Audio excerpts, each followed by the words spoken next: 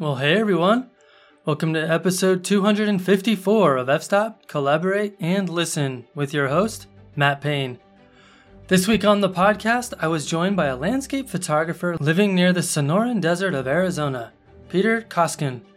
Peter and I have been online acquaintances for many years and have several mutual friends.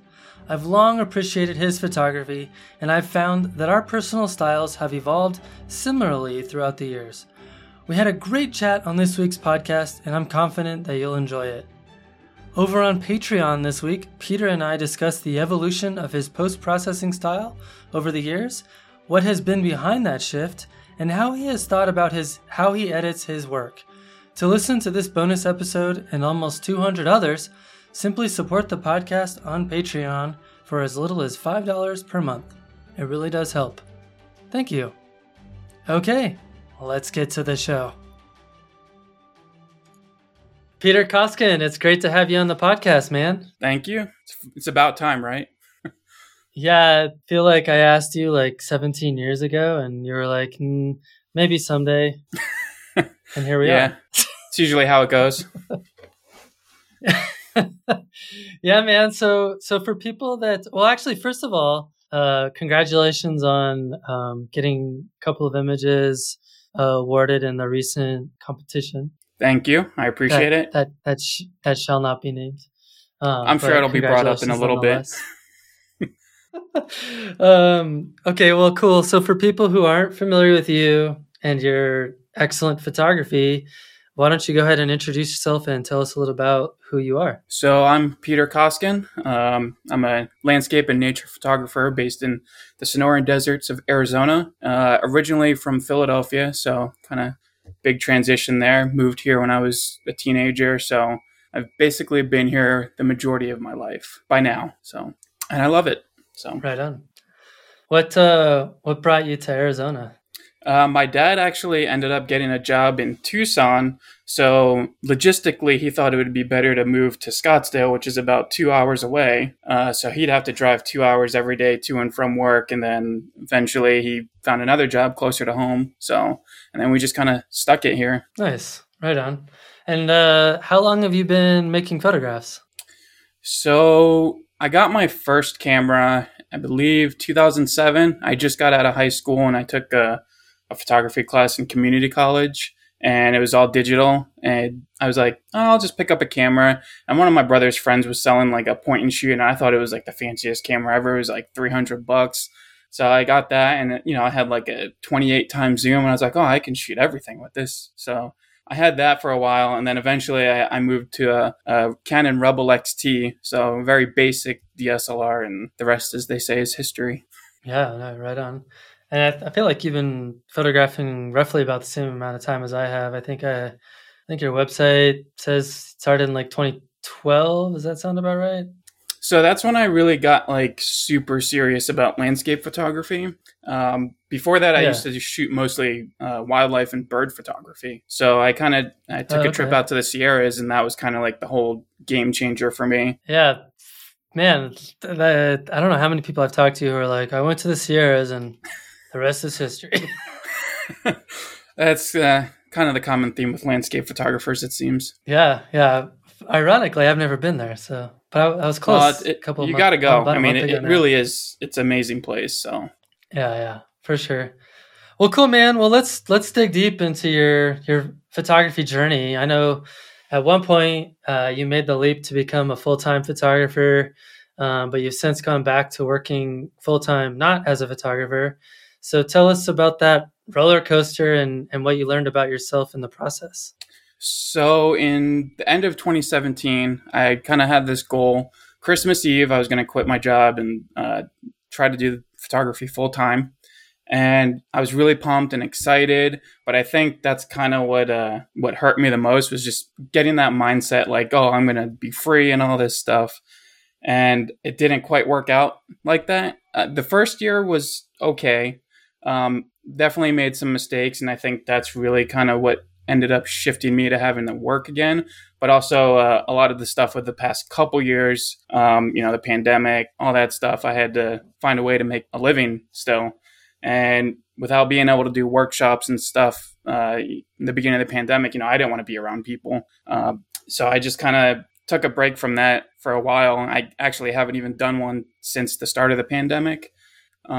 And that was kind of like the killer for me, because that was one of the big things that I was going to focus on the most. But I made some mistakes for sure. Not necessarily following my gut, and choosing certain projects over another that I thought would have been more beneficial to me going forward, that ended up just being like a one and done type of thing. So not a good experience in that regard. What were you doing for work before you decided to take the leap? So I used to work at Toys R Us. Oh, okay. Yeah, just kind of a stock boy. Like, was that about this? Was that about the time they went bankrupt? Yeah. So at the end of 2017, I quit, and then I think 3 months later they officially shut down, or it's like 3 or 4 months later they officially shut down. So I missed out on a little bit of a severance package, actually. Oh, yeah, that's a bummer. It wasn't going to be a whole lot. But... Oh, and then what are you doing now? So now I actually work with my best friend. He does floor removal. So it's like a demo, ripping out floors, really physical labor, and it's definitely tiring. But I think it was like April or sometime in early 2019. He texted me saying, "Hey, you want to work?" He had this big job, and there was only two of them working, and it was like this huge house they were ripping out. And he's like, "Yeah, we need an extra hand." So I was like, "Yeah, I guess so. Extra money don't hurt nobody." So I started working with him, and then like a week goes by, and I worked that whole week with him, and he's like, "Hey, you want to work more?" I'm like, I guess so. So I've been working with him ever since. Yeah, no, we'll get more into that dynamic in a little bit. I wanted to go back and ask you about some of the mistakes that you made, if you're open to talking about that, because one of the things I think that's really great about this podcast is that we can talk about the mistakes we've made, and hopefully other people can learn from our mistakes and not repeat them. So what were some of the mistakes you made after jumping in? So I think the big one for me was really kind of putting my eggs in one basket when it came to a big project. I had one particular project I was working on, and it would have been kind of one of those game changers that really would have helped me catapult my full-time photography career. But, I was focused so much on that, I ignored almost everything else. And then that whole thing just fell apart and nothing came out of it. So that was really like the nail in the coffin for that, because, I was banking on that kind of job, that was my mistake, was banking on it. And of course, with my luck, nothing ever goes the way I want it to. But again, putting all my eggs in one basket, I should have been focusing on some other aspects, getting the workshop stuff taken care of, set up, and, more networking. I spent 3 months sending emails after emails after emails. I must have sent like 1,000 emails to art consultants across the country, and magazines, publications, all those types of things. And I think I got maybe 5 total responses. Oh my gosh. And only like out of those 5, I think I work with 2 of them kind of on a relatively consistent basis. Yeah. So. What a grind. So the project you're talking about, was it like a commercial project, or was it a personal project, a book project? Like what? Tell us what kind of. It was a commercial project. It would have been a really big display, like hotel size. Gotcha. So would have been a good payday. Yeah.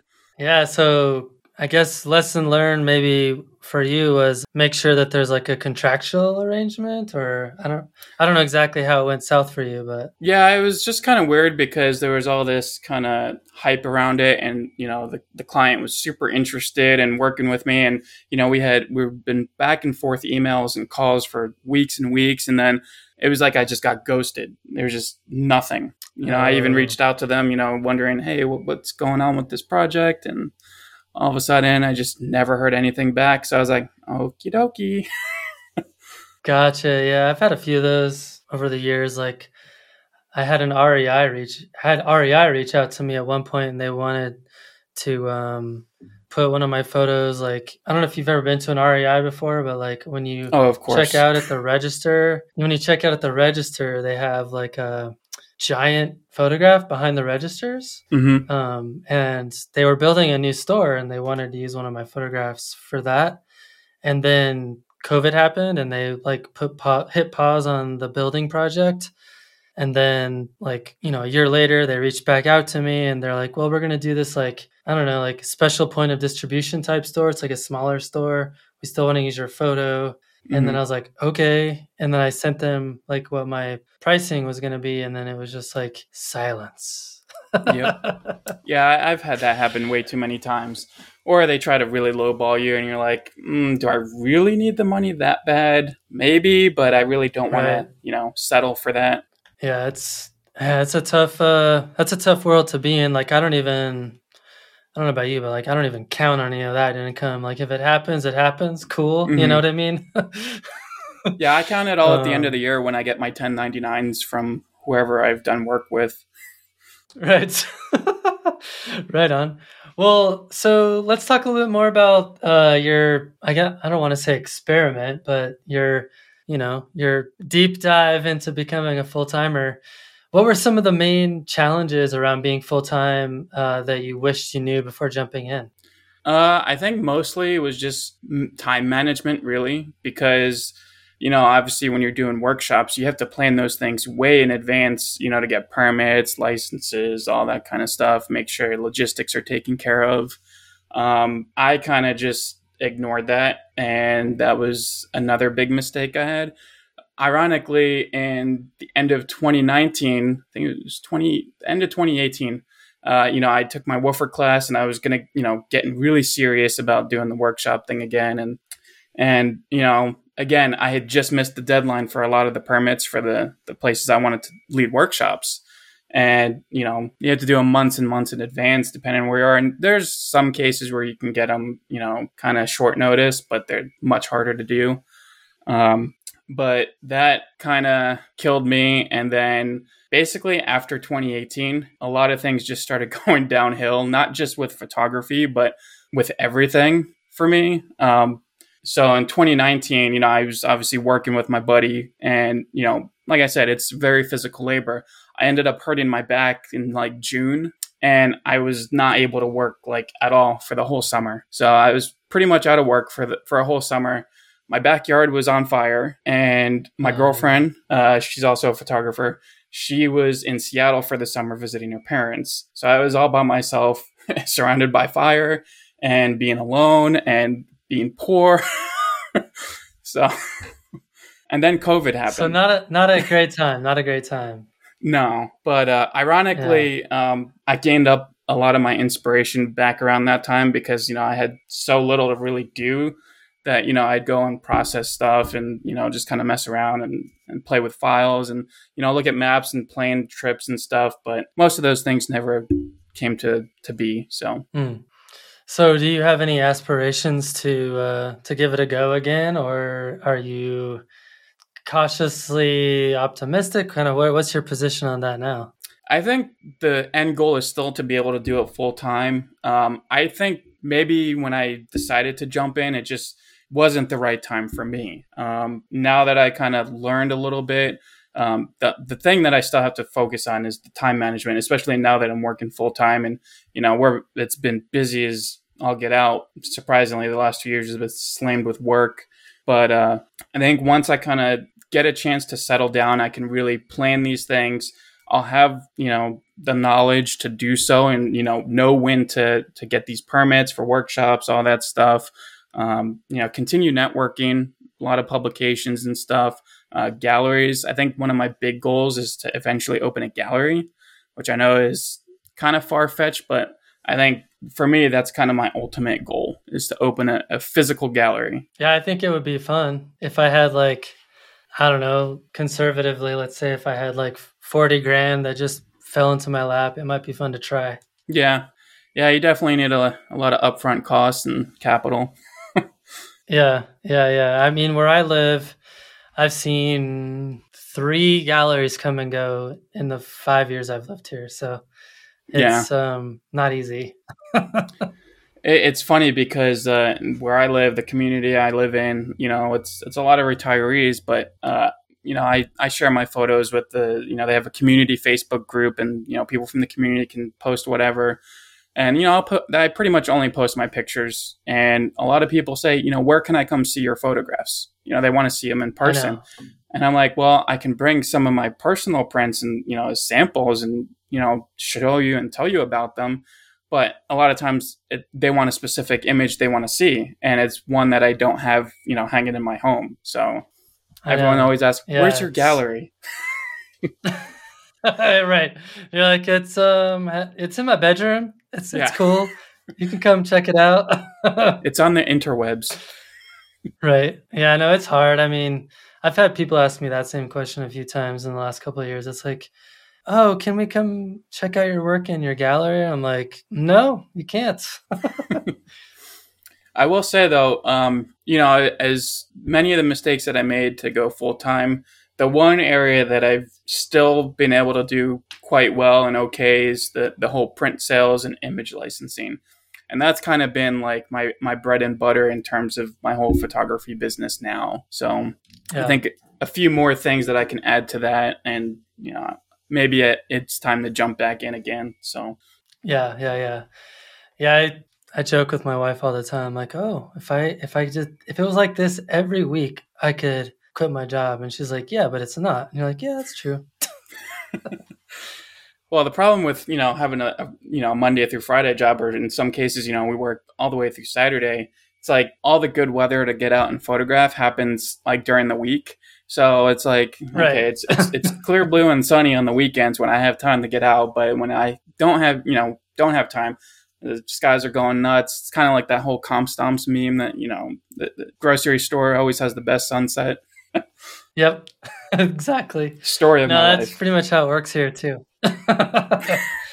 Well, so kind of along those same lines, I was curious, kind of the flip side of that, what are some of the benefits of not being a full-time photographer? I think the big thing is not putting like all your effort into the one thing that you really are passionate about. A lot of people I know, when they start doing something they love as a business, they kind of fall out of love with it for a little bit, or sometimes altogether. And I think that was the big thing for me. There's a balance there almost, where you don't have to really focus too much on, making photographs that have to sell to make a living. That's taken care of by doing something else, and you can enjoy that aspect of something you're passionate about and not have to worry about that. Mm-hmm. Yeah, I've heard other people talk about that. I am not totally sure how it would affect me, like I've thought about it, and I'm not sure that it would really change the way I approach making the photographs, but it certainly would force me to spend more time and effort on the marketing side of things. Yeah, I don't think it changed how I took photographs per se. It's just more of like, okay, well, if I make this photograph that I love and it doesn't sell, okay, then I'm not going to be able to afford, rent or my car payment or these bills that are due. So having that actual job that's not photography related kind of eases off of that a little bit. So I'm still like passionate about photography, and I can still be in love with it, which I don't think I'd ever fall out of love with it and not be passionate about it, because it's the one thing that I feel like I'm actually good at. So, I mean, there's benefits, but there's also kind of the negatives of that too, because you always want to be out shooting. Like if you're full-time, the mindset is you're always out shooting, right? But that's not the case. No. And then when you have a regular job, even close, you want to be out shooting all the time, but you can't. Yeah, that's true. Although for me, I don't know, like I'm usually pretty happy if I can get out, maybe once a month, or, once every other month kind of a thing. I don't know. I don't feel that urge to get out 24/7, 365 like I did 10 years ago, but I'm not sure why that is. Yeah, I kind of see that. I mean, this last month, the whole month of January, I made one photograph that I liked. And last year or the year before that, I'd be like, okay, I didn't make anything this month. Like, why am I still doing this if I only have one photograph that I like? But, like Ansel Adams said, or whoever it was, 12 photographs a year, it's all you need. Right. Of course, that was in the film era, but Yeah. yeah, I mean, but no, I think it's good. I mean, it's so funny. I don't know why we put these artificial numbers in our mind in terms of like, what does it mean to be productive or whatever? Because for me, it's like I'm still editing my photos that I made in Death Valley last month, and I think there's maybe like 4 or 5 or so that are like really good, and like probably 10 to 15 that are okay, Mm-hmm. and I'm okay with that. It's like it's fine. Like. So that was kind of the thing in the past. I'd always try to shoot as much as I can and make as many images that I liked as possible. And over the last couple of years, I've noticed that number has significantly dropped. And now I really kind of only try to have maybe like 20 images a year that I'm like really happy with. And it's not necessarily I want a specific number. It's just I feel like that to me says I was productive enough to get out, and I got out when I should have gone out. You can go out 10 times in a row and to the same place and get one shot that you want out of those 10 times. And all of a sudden, those 9 other times are just, some people would say they're wasted days, but not me. There's always value into those days when you don't make a photograph. Just being out there and, appreciating where you are. Some people aren't always fortunate, they go on a trip or something to like Iceland and you have a week.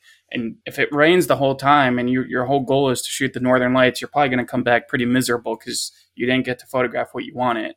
But the experience has become more valuable to me over the years rather than making just a photograph that, maybe is going to do well on Instagram or Facebook or, sells well. Yeah, me too, man. Let's talk about your newfound appreciation of place and moments in time. I'm curious what's driven you to focus more on that particular approach. So a lot of that has to do with a lot of the landscape around where I live burning down over the last 3 years or so.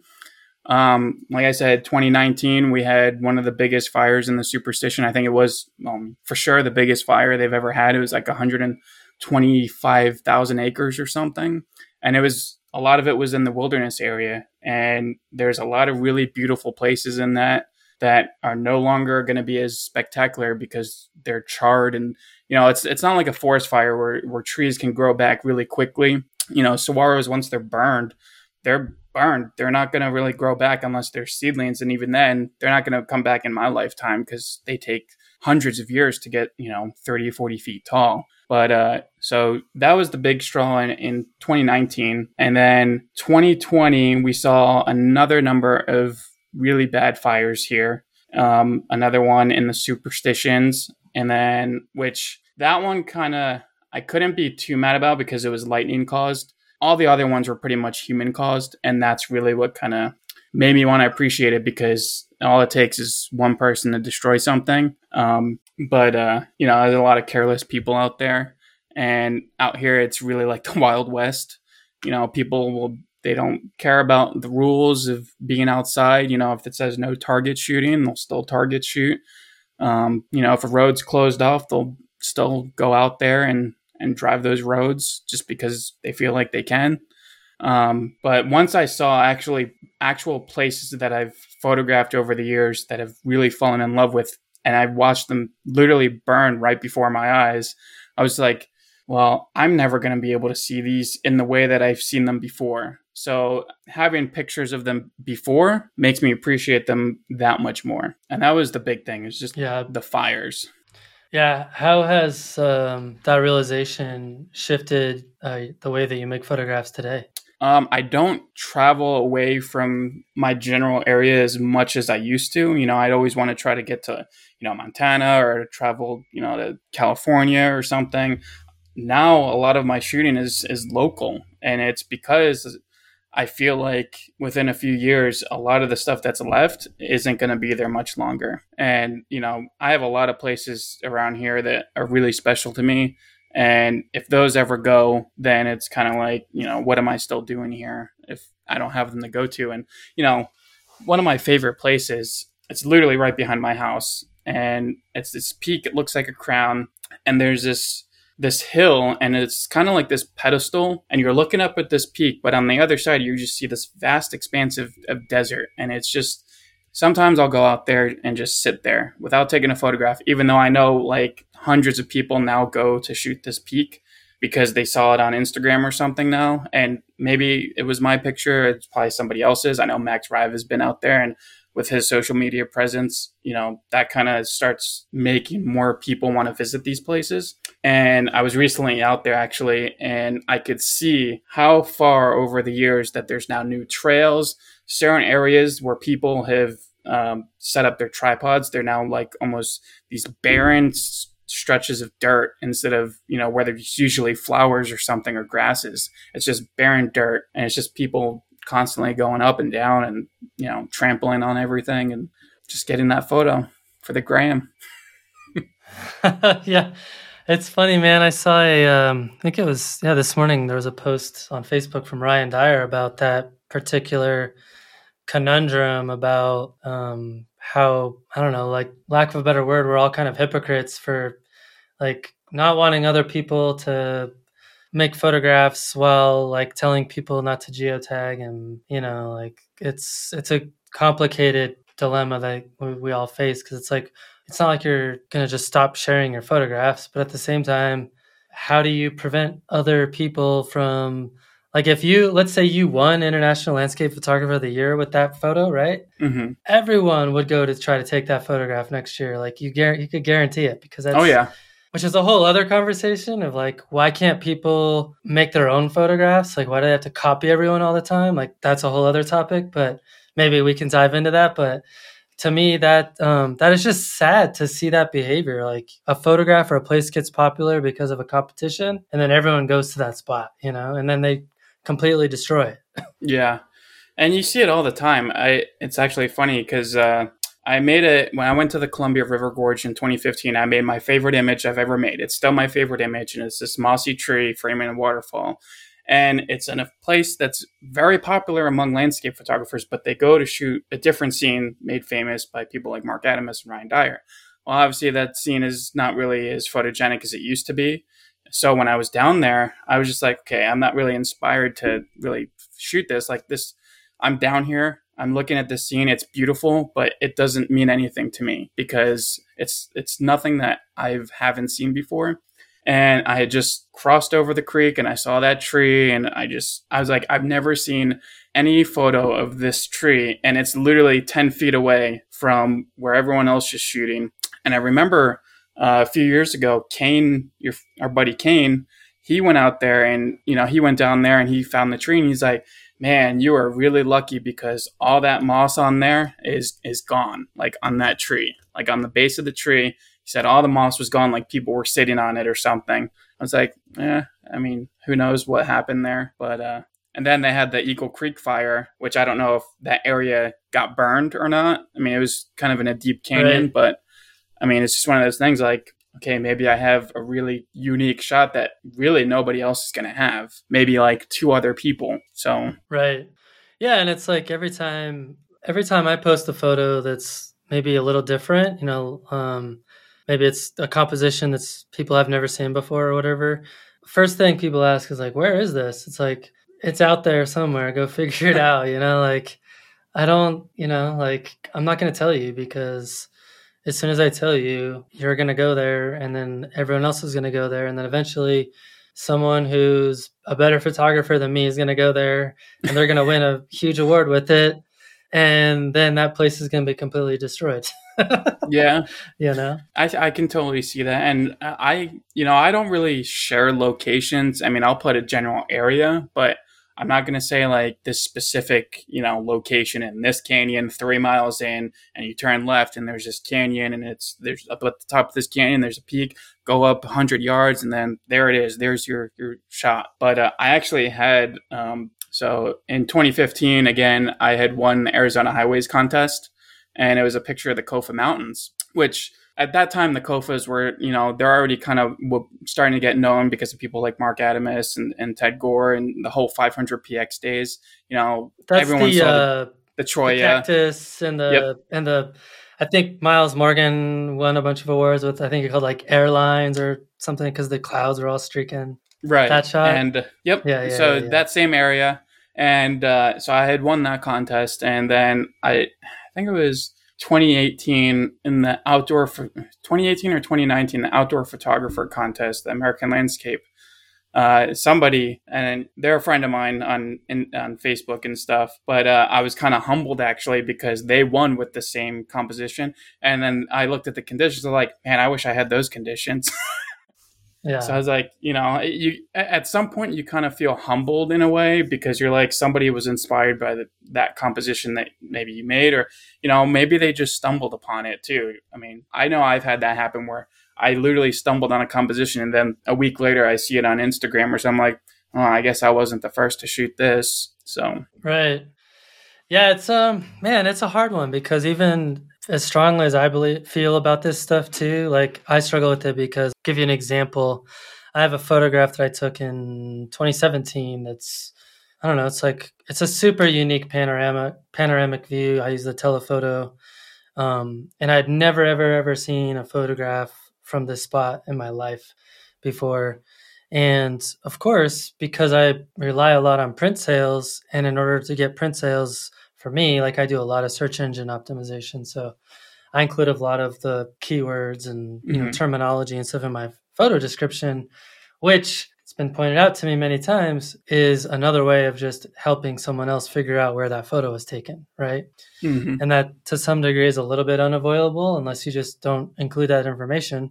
But last fall, I got an email from somebody and he was like, hey, I figured out where you took that photo, and I went up there and there were 2 other photographers up there who had your photograph on their phone, and they were trying to figure out exactly where to stand where you took that photo.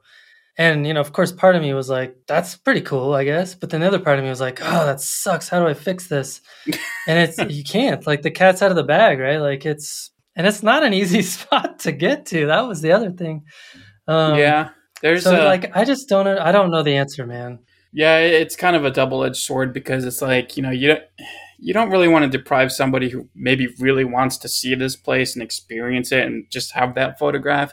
But at the same time, if it's somebody that, like, okay, they're only going to share it on Instagram because they have like 1 million followers. It's like, okay, maybe I don't want that person to have that information because they're influencing more people to visit a place that's maybe really fragile and then can't handle that kind of traffic. And that's kind of the whole thing that happened with the area behind my house. It's my favorite peak. It's the reason why I live where I do. But you can literally go to all of the compositions that I've ever photographed. And these were ones that I photographed, years and years ago when you would never see anybody out there. You would see a mountain lion out there. But now, every time I've been out there the last 3-4 years, there's always been at least 1 or 2 other photographers. And then they always point out, oh, there's a good comp there. I'm like, I know. It's like, yeah, I shot that. Yeah, you're like, that's my photo. It's not to be like, bragging like this is the reason why it's popular. It's just like there's not a whole lot of variation in what you can do there. So when I go out there and I try to find a new composition, you're still going to pretty much have the same background because it's this beautiful peak. And you're probably going to have cactus in the foreground, or in the spring, you're going to have wildflowers or something. And I know people like Mark Adamus, he's been out there a number of times. Like I said, Max Rive, he's been out there. So really, people who are influential to landscape photographers have already, made these images that are driving these people here. So, yeah. I don't know. I don't know if we're both fix to it, but sort of in that camp. Yeah, we're just not as big as they are, but yeah, it's I think where I have real problems is when you start seeing workshops show up at these spots that are, really small and can't handle a lot of people, and like there's not really a established trail to get there. There's a really famous shot from Jack Brower, which I'm sure you've seen, over by Owl Creek Pass. Oh yeah, and, I know which one you're talking about. it's a panorama. It's Yeah. amazing. Like he shot it in like the best conditions ever. And he was the first person to shoot that scene, I think. And then somebody like a couple of years later, like had an article about it in Outdoor Photographer magazine. And then like everyone and their mom the year after that started going to that exact spot. And then people started showing up with workshops. And then I was trying to call people out. Like, you probably shouldn't. I mean, it's literally a cliff the size of like a desk. Like, you can't, there's, there's not room for a workshop there. And then, of course, I get told, like, well, it's the people know about it. It's no big deal. It's like, you're missing the point, man. Like, pretty soon that spot is going to be completely ruined. That's why I kind of, out here when I was doing, private workshops, I would be really careful to take people to certain areas, even though it would just be one other person. I'd never take a group out to these places because they're wild places and you still got to hike to them. But, after seeing the kind of foot traffic that goes through some of these areas once they get really populated, it's just like, I don't want to be adding to that so much. And I know there's places that are already kind of disturbed that can handle that kind of foot traffic. And they're just as spectacular. Right. So, yeah, exactly. Yeah. I mean, just stick to that stuff if you're going to do workshops, And there's so many places out here that, people just see stuff off the side of the road, but you could park on the side of the road, hike in, 500 feet and you see something totally different. And there's, well-worn path, or you're just hiking on the side of, the road or something. And, it's beautiful. You're not really damaging the landscape. You're not trampling flowers or anything. I mean, unless it's been a really good spring, then you kind of have to be really careful. But right. Well, maybe this is a good segue to talk about a possible, I guess, fix for this, a solution. Let's talk about taking risks and getting out of your comfort zone in landscape photography. What does that mean to you? So I think for me, it's just when I used to go out and photograph, I would, kind of say to myself, this is what I want to photograph. I know the conditions are going to be right. I'm going to make this photograph today. And so many times, obviously, the weather is very unpredictable. And so you can't really guarantee that you're going to make that photograph. So for me now, I'll go out and just kind of see if a photograph comes to me rather than going to search for the photograph. Not necessarily, going to a place that I know can yield a good photograph, maybe someplace I've never been, have never explored before. There's still tons of stuff here in the superstitions that I have yet to explore.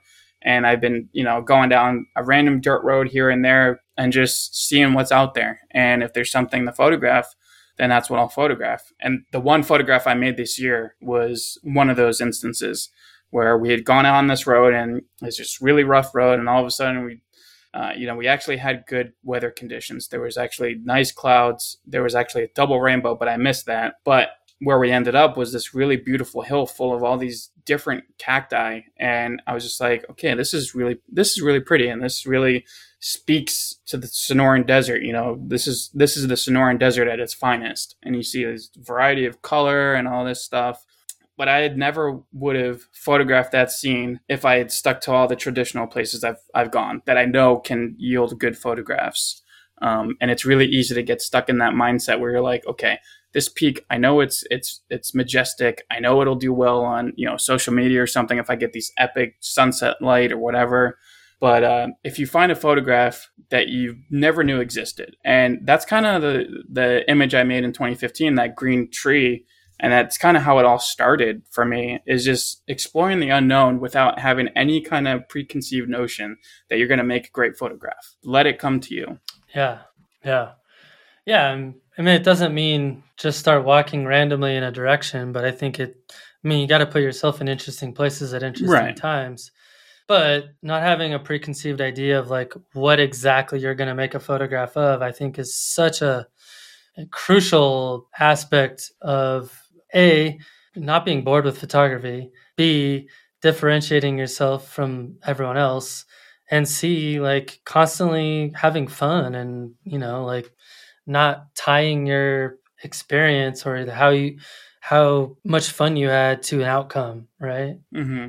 Yeah, and one of the things that I learned, especially, years and years ago, is I probably missed so many more amazing photographs by being focused on creating photographs of places that I thought would yield these great photos, that my portfolio would have been completely different. And maybe, I wouldn't have, so many of the same subject matter. Maybe I'd be shooting something totally different now, because I'd be like, okay, I found this and this is what I want to, try to continue photographing. And it might change your style a little bit, because you're finding these specific scenes rather than, okay, you're shooting all these grand landscapes with a wide angle lens. I hardly shoot wide angle scenes anymore, period. I mean, it's my least used lens these days. My most used lens is probably my telephoto lens. And that's as someone who's a landscape photographer. So yeah, I'm the same way. I love it's fun though. I don't know. Long lens landscapes are amazing. Yeah, it's I don't know. It's so much easier to find something unique by doing that style. Although I will say I did have fun on my trip to Death Valley one evening. I just used my wide angle. That's all I used the whole evening, kind of as an experiment. And it was fun, although I'm sure I missed out on something. I don't know. Well, I actually, I think a week or two ago, I did a camera club presentation, and a lot of the people there, they're landscape photographers, and a lot of them, they only shoot wide angle lenses. So I told them, I'm like, okay, if you ever go up to the Grand Canyon, I challenge you to leave your wide angle lens at home, take your longest telephoto lens, and just keep that on there and see what happens. I told him, I guarantee you'll probably make more beautiful photographs than you could even imagine, because you're pinpointing specific compositions rather than being overwhelmed with these huge, vast scenes.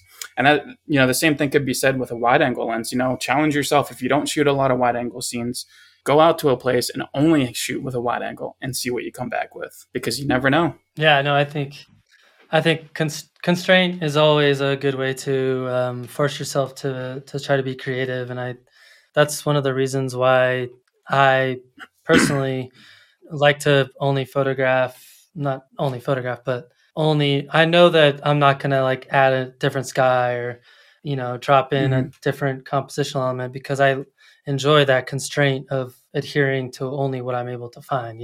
Right. Yeah. Because I think it makes you so much more open to finding something that could work. It might not be as like grandeur and epic and crush it on social media, but the fulfillment of that challenge, I think, is so rewarding. Yeah. And one of the last trips I went on, it was a backpacking trip. Well, it was supposed to be a backpacking trip, but we decided to car camp instead and just day hike in this canyon. And it's a really beautiful canyon. In the fall, it's just spectacular. Colors galore. You always have a chance of seeing a mountain lion or a bobcat, or they have these animals called coatimundi. Possible. Oh, yeah. You could see them in there, but there's a photo I made, and I've been in this canyon a number of times now, but there's always this one spot that I stop and I sit down on this log. I know this log like it's my friend. I sit on this log and then I just sit there and enjoy my surroundings. And there's these trees, and you had this gentle breeze coming. The fall colors weren't spectacular this year, but they were still decent, and they were just really subtle. But it's against this canyon wall, and I made this picture, and I just moved my camera a little bit, doing those motion blur type scenes. And it was probably my favorite image I've ever made in that canyon. And it was just these blurry trees in this spot that I've been to so many times that I've always sat down. That's where I eat my snack. That's where I get my drink of water. And I was just like, this photo speaks to me. And there's probably more spectacular photos that could be made within 10 feet of these trees. But that was the photo that spoke to me. And that's kind of what I try to do now is just kind of sit and wait. I used to rush compositions and, chasing conditions, but I'd get skunked so many times or just not coming home with anything. Now if I have a blazing sunset, I could care less if I come home with 0 photographs of that. But if I'm out there and I'm still experiencing it, that's all that matters to me now. Yeah. Well, and correct me if I'm wrong, but for you and I, like, that is to some degree kind of a luxury, because our income doesn't depend on making photographs of those moments. Although that's also a personal choice, right? Like, I don't want to have to depend on that particular, commoditization of experience. I don't want to depend on that for my income, at least not right now. So I know we talked about that earlier. That's kind of, well, yeah, kind of going back to that. That's kind of my mindset too is, a lot of these photographs that I make now, I might have not made those if I was only focused on photography full time, because my mindset would have been something different. Like, okay, I need to find something that I think will appeal to other people to buy this picture, rather than making photographs for myself and actually enjoying them instead of having, a handful of mediocre shots. I at least have one that I'm proud of that means something to me. Absolutely. Well, awesome, man. Well, speaking of that, one of my favorite topics to discuss is sales of photographs. What's your approach to making images as it relates to sales of prints? So I remember hearing this a long time ago, sell the icons. And I was just like, I want to be a little different. I don't want to always go to the same place and shoot everything that everyone else has shot. But what actually works for me where I live is people really appreciate the local stuff. And for people that have never been to the Superstition Mountains or anything like that, it doesn't feel like someplace like Canyonlands, like Mesa Arch or something. Maybe you've seen one image of Superstition Mountain itself, and it's just this iconic, mountain. And a lot of times you'll see it with a foreground of wildflowers or cactus. But the people that I tend to sell a lot of prints to are local people. And that's what they appreciate, is the local stuff that I create. And part of that too is actually connecting with the people in my neighborhood that live here. Because a lot of them, like I said, they're retired, but they're not the kind of people that are going out to explore. They're not hikers, they're not backpackers. They just live here because it's a beautiful place and it's relatively quiet. So when I show them these photographs of these places that are literally right behind their house, you're like, these are spectacular. I wish I could have this on my wall. And the other problem now is they're building up so much over here that a lot of people who used to have views don't have that view anymore. So they want a picture to kind of remember that they once had a view. So it kind of works out a little bit for me. I know it's a really niche market, but I still sell, prints of other places, through my website and stuff. But most of my print sales are coming from local people here who want to see the local scenery because they don't have that view anymore, or they can't get out to see it because, mobility issues or something. I think that's really good advice. What's your mechanism or mechanisms for reaching that local audience? So we have, like I said, the Facebook group. They have a number of Facebook groups here. The big one has like maybe 5,000 people or something. The town I live in, I think there's maybe like 10,000 people tops. That's going to grow significantly over the next 20 years because they're building like 40,000 something houses in the area. But, when I share my pictures with these people in the group, they always comment saying like, oh, where is this? I mention like to the local people because they're not photographers. I say, this is out here in the Superstitions. It's down this road. Most of you can probably see this mountain from your backyard, but you don't see it from the same perspective. There's that peak that's really special to me is probably my best seller locally because everyone here, they've never seen that perspective before, but they know the mountain is right there. And, it's not a long hike to get up there. But like I said, the people aren't going to make the effort to make their way up there because it's, it's uphill a little bit. And you got to bushwhack a little bit and go through cactus. But they see this picture and they just really enjoy the different perspective and they appreciate the artistry behind it. It's not just somebody who shot it from their backyard and they see the same thing. It's different for everyone here. And ironically, the side of this mountain has one of the most popular trails going into it. There's a little cave on the side. And that's part of the other problem here in the whole, trampling the landscape or whatever. A lot of people miss the trail to that spot and then they end up in the peak and then they figure out they have to bushwhack up and they go up the hills and all this stuff. And that's how they trample all this stuff. But a lot of the local stuff here is mostly through the group chats and stuff. And, a lot of people say, hey, I'm interested in this. Do you have a website or where can I come see it? So I message them and I do like home consultations. I I kind of avoided that, with COVID a little bit. But now I started doing it back up again. And from what I gathered is the people that I go visit, almost every single one of them will purchase a print, and they appreciate that they're physically dealing with the artist themselves, and that it's not just, buying off a website and it's an automated machine or something saying, thank you for your order. It's actually me saying, hey, I want to get you the right print for your home.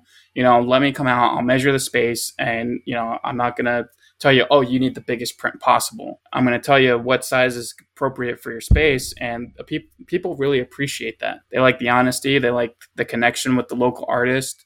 And that's one of the big keys for me here, at least. Now, obviously, that doesn't work quite well if you're only selling online, because you can't go, cross country and visit every single person. But for the local people, I also offer free delivery. And that's another way for people to meet the artist. I can tell them more about the image and tell them the story behind it. And they all love it. Like that, they appreciate that so much. And they always want to buy more. I'm still waiting for a couple people to make up that offer. But, people appreciate that connection with the artist themselves. So, yeah, I think that's a really good point. And that's, like you said, that can become challenging logistically, but I think it sounds like you found a way to kind of make that work for you. Yeah. And then the other ththing I do, I know it's mostly print sales, but I do deal with publications and stuff, like Arizona Highways. I'll get stuff in there, a lot of calendar stuff.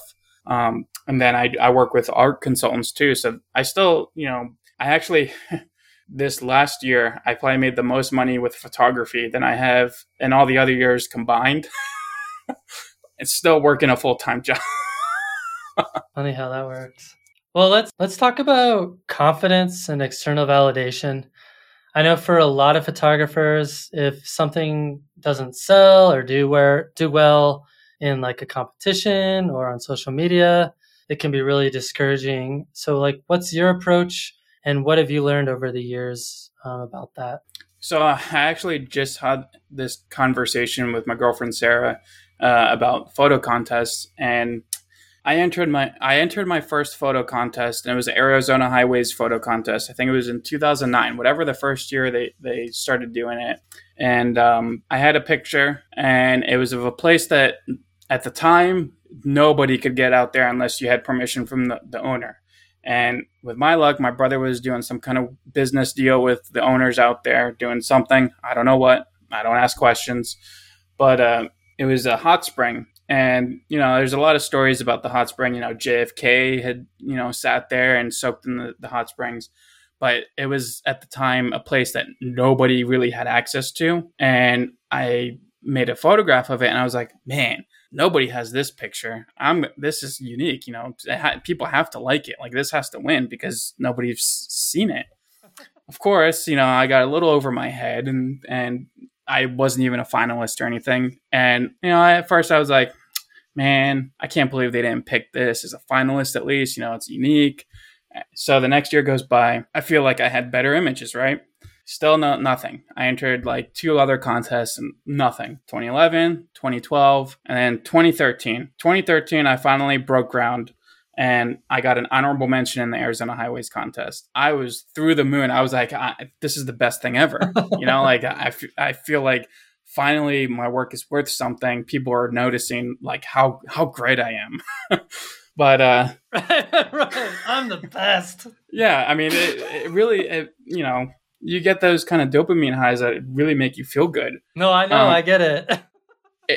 It's different on like Instagram and social media though. But so 2013, I got the honorable mention. And then the next year, they did, for the same contest, they did like a fan favorite thing. And people voted my image in. And I was like, okay, that's cool. Like, this was a social media one. And the people on social media and Facebook, they like my image enough to get it published in the magazine. So I was like, okay, I'm getting somewhere.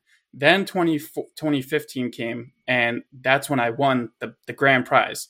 And when you win the grand prize of any contest, you feel like you're the king of the world. Like there's this, you feel like you're validated, like you accomplished this mountain of achievement. And I was like, yeah, I'm cool. I'm the best there is. And, you get this confidence boost for sure. But at the same time, I've always tried to keep myself humble. And, a lot of photographers, and I know this is true with a lot of photographers I talk to, they always, they could be great photographers. And the first thing they do when you meet them in person, yeah, I suck. I'm okay, I guess. I'm not that great. Thanks. I'm okay, I guess. And that's kind of how I was. Like, I wouldn't say I sucked, but I was just like, thank you. I don't feel like I belong in this category of photographers. I don't feel like I've achieved enough to be up there yet. But I think 2018, I won the outdoor photographer contest, and that one, so the Arizona Highways and the outdoor photographer contest actually meant something to me because they were images that were unique to me, that I know nobody else had shot those compositions before. So after 2018, I started entering, I enter a lot of photo contests. I think they're fun. And a lot of people that I talk to, they get really discouraged if they don't, make a finalist. And, especially, considering that we just had the International Landscape Photographer of the Year Awards announced, I always think about like, okay, who's going to win this year? I mean, most of the time I want it to be me, but I know realistically it's probably going to be someone else. And that's part of being confident. I think people are not as confident as they should be when it comes to their own work. I enter these contests wanting to win, hoping to win, right? But if I don't win or I don't get anything, like, okay, I'll just move on to the next one. It doesn't necessarily discourage me in the way that other people might get discouraged, because the photos I'm entering are photos that I'm still very proud of, no matter what, if they are voted 1 star out of 10 or, 100 out of 100. I know, like, they show like the scores and stuff, what the judges give you. I know the Natural Landscape Awards did that too. You could see like what the judges ranked your photos and all that. And you look and you see, and there's always a variation, right? Because the whole thing with judging a contest, it's really personal opinion when it comes down to it. It's not necessarily like, okay, this is the highest quality photograph of the contest. And that's not to, discredit anybody who's won a photo contest, by the way, because I don't want people jumping down my throat saying, oh, you don't think I deserve to win. That's not at all what I'm saying. But when people, they win these contests, and then you have another group of people that will post on social media saying, I can't believe this person won. Or this is so photoshopped. Like, I can't believe, like, I'm never going to enter this contest again. And there's other photographers who are, maybe they're just starting out and they want to start entering contests. So they enter these main contests and then they don't get anything and they begin to wonder why they're still doing it. And I think, was it last year, 2 years ago? It was the Pano Awards. And I remember you messaged me and I posted like, I got in like the top 100 or whatever, top 50 or whatever. I got like a gold or a silver. And you were really proud of the panoramic you did. It might have been, it was from Colorado, obviously. You're at the top of a mountain. And it was this really probably the one I was talking about. Probably. Earlier. But I remember, you were you seemed like you might have been a little disappointed because you were really proud of that image and it didn't like get, a higher score than you were anticipating. But to you, that image still means something, right? Like you're still proud of, you're still proud of that image. That's the only validation you need as a photographer, is if you're proud of your own work. What anybody else is doing, that's their business. It doesn't matter, we could complain all day long about, this photo shouldn't have won this contest, or I think this person got robbed, or I should have won, or something like that.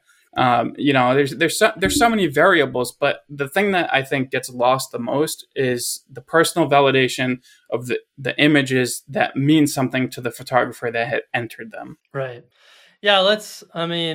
Dude, I could talk about how competitions are structured all day long, because it's literally all I've thought about for the last year is like how to build a competition and work out all the things that I personally don't like about other competitions. And I think for that one you're talking about, the Epson one from, I think you're right, that was like 2019, 2018, something like that. I think the only reason I was upset wasn't because I didn't win or whatever. It was because in their rules that year, it was like a new thing they'd put out that said that they were basically saying that they were emphasizing originality and uniqueness. They in terms of what they wanted to look for, what they wanted to get, and what they were going to award people for, like something different that we haven't seen before. And then the results came out, and like the top 50 or whatever, like half of them were like the same composition of Patagonia, like, Yeah. and it's like, okay, you guys said that, but then the results came out and that's not what happened. So that's what I was upset about. Yeah, I mean, I could see that. Obviously, the other thing too is I noticed with all these big main contests where they have like their top 50 or whatever, they always seem to have a theme. There's no like specific theme that they tell you, but when you look at the winners list and the top 50 or 100 or whatever, you start to see a kind of theme of what they were looking for, but they won't tell you preference. what it is. Yeah, there's a preference, and I think a lot of people, I made comments in jest. I don't have any grudges or anything against people that win these contests. In fact, the person that won the International Landscape Photographer of the Year, I was saying there's 3 people I think might have a chance, and that was one of the people I thought might have had a chance. And sure enough, they had won. And I thought it was kind of cool because it was a person from a place that doesn't really get a whole lot of photographic attention, Turkey. Yep. And to me that's kind of even cooler because I'm half Turkish. So cool. So I was like, okay, cool. It's something I can talk to my dad about, and I can talk to him about that. And, I always see people like, it's so photoshopped, it's unbelievable, but it's clear as day in the rules. Like there's no limit to what you can and can't do. At least with the Natural Landscape Awards, you had specific rules that you had to follow, and you checked the raw files to verify like, okay, this is a legit photo. And I appreciate that. But at the same time, the people that complain about the other contests, if it's not in the rules, like it's fair game. Oh yeah, absolutely. There's no point in complaining about it, I guess. I guess there is, because it feels good because you get it off your chest. But what we all want to complain about it. What I did is I'm like, you know what? I'm just going to create my own competition that values the types of images that I personally like to make myself. So, and I got to say, you guys did an excellent job with that. And here goes to that confidence thing. I thought I had a really good shot of winning because I was like, okay, these are the pictures that I entered. I was like, okay, these are good. Maybe it's photo of the year or something. And then they announced the results, and I was like, okay, I see the winners and stuff. I was like, okay, I get it. Like, a lot of friends of mine, super proud of them. Eric, definitely deserving, for sure. All those people deserving of what they have. I've seen some of the best photos I've ever seen in that competition. And they're photos that I probably would never see in like the International Landscape Photo of the Year. The photo that won Photo of the Year, looking at the thumbnail, I literally thought it was a moonrise over a mountain. And then I looked at it on my computer. I was like, this is a rock and ice. I'm like, this totally like changed my perspective on, what I'm looking at. And, it was really nice to see people who have been deserving of that recognition get recognized. Because if they had all entered, like the Epson Pano Awards or the International Landscape Photographer of the Year, based on the trend that a lot of people see, maybe they wouldn't do so well. But they have an outlet that is recognized, and I think a lot of people should appreciate that too. Yeah, there's room for both, for sure. Yeah. We feel like we kind of fit a niche that, there was really nowhere for people of that type of style to compete in, and we created that. So it's funny because one of the contests from a number of years ago, they used to do the USA Landscape Photographer of the Year. And I think Alex was the last person that won that, and then they stopped it. And I remember they used to require raw files for that one too. I could be wrong, but I don't think so, because it's the same organizer. Well, no, it's a different organizer. It's Charlie Waite. Yeah. who did that one. But I think what killed that competition was, I can't remember what year it was. I think it was It was 20, 2016. I think it was the year before the last year, maybe, or it was the last year. I can't remember. But the person who won, basically all of the images they submitted were edited by somebody else. I see. And they were all taken on like workshops, I think. So it was like, and everyone knew that.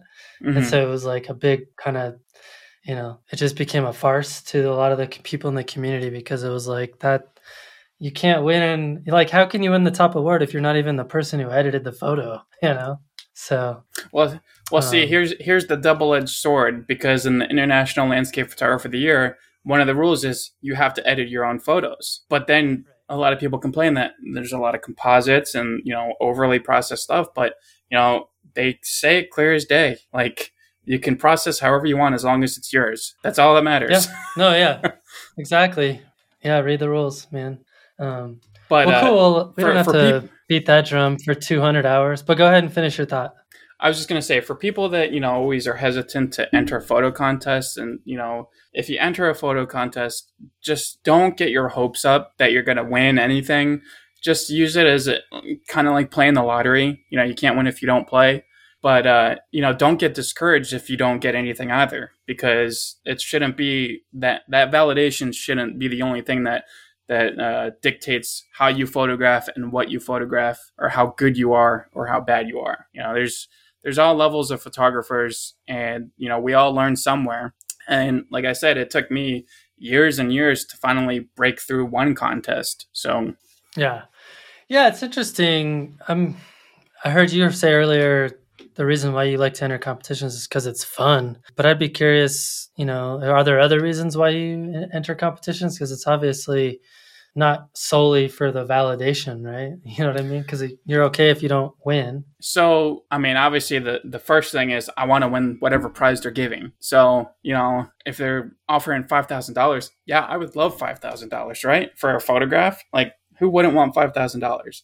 But the other thing that actually has worked for me with entering photo contest is a lot of times, like this International Landscape Photographer of the Year, Epson Panel Awards, a lot of different websites and stuff, and they make these articles and they put the list of photographers, and then they put, a hodgepodge of the top 50 or whatever.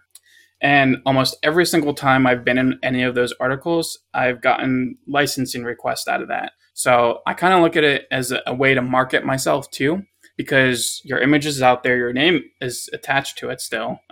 Especially in those articles, a lot of times they have to put your name in there. But I know there's a lot of people who are hesitant to enter any contest because of the whole, we can use your image whenever we want without further compensation.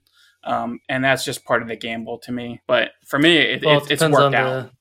Depends on the terms of service, right? I mean, I think outdoor photographer is the one I pretty much discourage people from doing, just because, like, A, there's no limit on how many photos you can enter. So, like, it's just a cash grab for them. B, you look at their prize list, it's usually not that impressive. And then C, it's, you read the fine print. They literally can use your photograph on the cover of their magazine and not compensate you for that, which I personally think, if for the Natural Landscape Photography Awards, we see ourselves as a media company, right?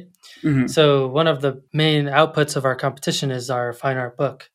So anyone who's in the book is getting a copy of the book for free. Gotcha. Anyone who entered the competition is getting access to buy the book at a severely discounted price. Right. So, like, we're not just like trying to make a ton of money off of other people's photographs.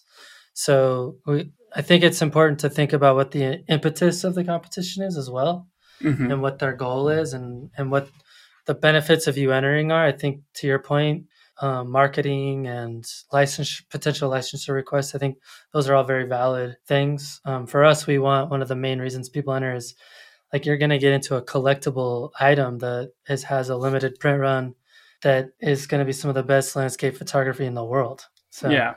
Well, it's so when I won the outdoor photographer contest in 2018, I don't enter all their contests, but I entered that one, and it was one of those gambles that paid off because I won, obviously.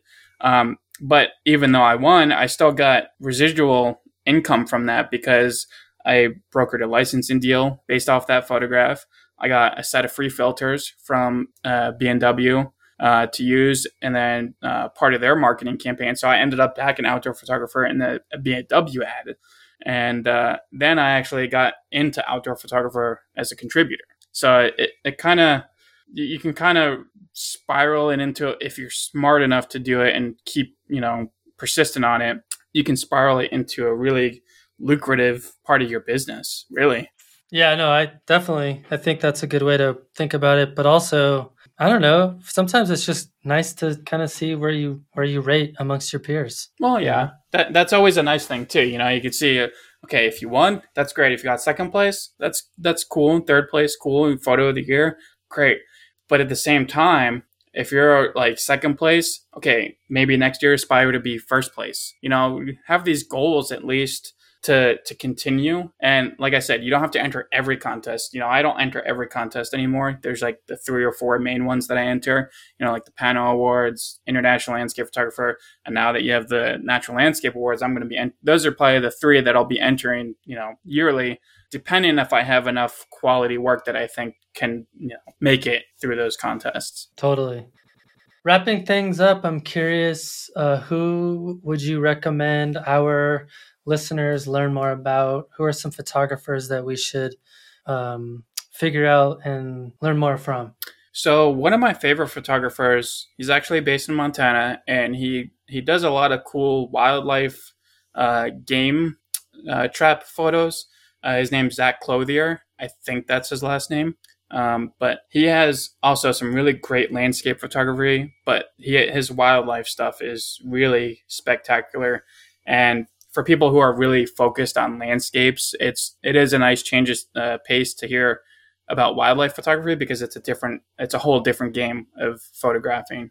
And he has some really cool shots, and he probably has some really cool stories, because he has stuff from he photographs a lot of lynx and mountain lions and stuff. So a lot of the cats in North America, grizzly bears, obviously in Montana. He lives up, I think, kind of closer to Glacier.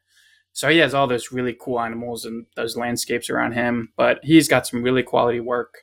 Another person, Suzanne Mathia, and if I pronounced her name wrong, she's going to slap me when she sees me next, which will be in April. But I think it's Mathia. Mathia. I should know this, but I'm always never good with pronunciation. I've had some practice in pronouncing her name because she supports the podcast on Patreon, so... Okay, so you're saying she will slap me. Oh, I'm counting on it. But yeah, she in 2016, I did a Lake Powell houseboat trip with her, and it was really fun. She's really a good teacher, and she has a lot of good knowledge about the Southwest and photography in general. She actually helped me make one of my favorite images off that trip by letting me use her 14 millimeter lens. And now I would never use a 14 millimeter lens. So thank you, Suzanne. And then lastly, I think it would be interesting to hear from Jeff Kitta, who is the photo editor of Arizona Highways. I don't know if you've had many photo editors for a publication on here, if any. And one that kind of focuses on one specific area as well, because with Arizona, there's a lot of stuff. There's a lot of stuff here to photograph, but I feel like maybe he gets kind of inundated with a lot of the same. So it'd be kind of interesting to hear his thoughts on, how to get published and, what he looks for as a photo editor as well. I love that. I love that idea. And there's certainly some really fantastic photographers who are producing work for that magazine, like Joel Hazelton, and I know a couple other people too. But yeah, I know Shane McDermott used to do a lot of work with them as well. Mm-hmm. I was gonna recommend Joel, but I think Jonathan Buford, who was on here, recommended him, and I think someone else did too. Yeah, I think Mike Sanchez maybe recommended him back in the day. Yeah. I would have recommended him too, but he was already on. Right. Well, so Peter, do you have anything coming up that you'd like our listeners to learn about? As far as learning, nothing in the books. It's mostly just kind of one big trip planned, and that's it for the year so far. And that's a Grand Canyon River trip with Suzanne. Oh, yeah. Yeah, when she posted that, I was like, I want to come. And she's like, you should. I'm like, oh, man, it's too much time commitment for me. But Yeah, it sounds like an amazing trip. My girlfriend, she signed up for it. And then she's like, you better do it soon. So I put the deposit down, and it was like the last spot available. But have you done it before? No, this will be my first time going down to the bottom of the canyon, aside from like Havasupai. So I'm really excited. I did the upper half back in, I guess that was 2018. Nice. It's awesome, man. It's so fun. I know. I'm so excited, but I'm also kind of like, am I going to be prepared for it? Because I think it's like 11 days, and I'm going to be a dirtbag for a week or two.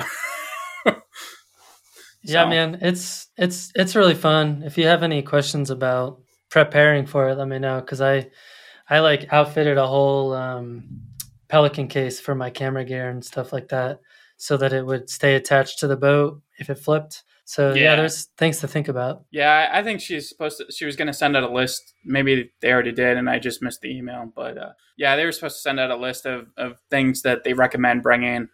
So my girlfriend Sarah and I, we're gonna figure that out, and hopefully not spend too much money on that, because it was already a pricey trip. But the most affordable rafting trip that we've found in the Grand Canyon, and it's catered to photographers. So right, that's the thing, man. When I did it, it was self-guided with a bunch of friends. Like, and we just all split the cost of renting the boats and getting the food and all that stuff. But you're doing all your own dishes and cooking and cleaning and setting up the toilet and all that fun stuff. And of course, like, all the work happens when the best light is happening. Of course. Like, I promise that I will do dishes, but I got to go make some photos. I'll be back. That's the nice thing about having a crew, and we can just focus on photography. That was the nice thing about the Lake Powell trip we did. I was on houseboat, so it was even more luxurious, and we had the crew cook for us every night, make breakfast, so I could be out early, go shoot sunrise, come back, have breakfast and coffee ready for me. Same thing at night, shoot sunset and whatever I'm shooting, come back, have dinner or drink, and call it a night, and hang out with everyone at camp. That's the other fun thing about the Grand Canyon trip is you get like a mesh bag, and you fill it full of beer cans, and you put it attached to the back of the boat, so you've got cold beer like all day long, man. It's the best. I know. I think that's the one thing I'm kind of worried about, is how much do I really need to bring? Yeah, I brought too much. I think I had like 4 6-packs extra or something. Yeah, that's probably too much. I just need like one for, dinner, or, sitting around a campfire or something. Yeah. Cool, man. Well, thanks, Peter. This has been awesome. And finally we were able to pull it off. Yeah. And now the next step is doing a photo trip, right? Because I know Kane asked if I wanted to go on that Death Valley trip, and I was hoping to, but work called. So we'll make it work. We'll have to figure out something. Maybe you can come down here to the Sonoran Desert. I'd love to. I've been wanting to get down there for a long time. So yeah, maybe we could do that like in February or March or something. Yeah, for sure. Cool. Well, thanks to Peter for joining me for a great chat on the podcast this week. I really appreciate your photography, your positive attitude, and the way in which you approach the craft. Keep up the great work, Peter. Before we part ways, I wanted to remind listeners about an opportunity that you won't want to pass up. You really should join me at Out of Chicago Live on March 11th through the 13th, 2022. This will be my second Out of Chicago Live as an instructor, and I keep coming back because it's a lot of fun. As far as I know, this is the only event of its kind where you can learn from the largest group of instructors ever assembled, hang out with landscape photographers from all over the world, and be part of the Out of Chicago family. All sessions are virtual and are recorded and available for 12 months after the event, so you don't have to feel pressured to go to a specific one and miss out on others. You can get access to all of them. Learn more and register at outofchicago.com. I hope to see you there. Again, that's outofchicago.com. Well, that's all for now. Thanks for stopping in. collaborating with us, and listening. See you next week.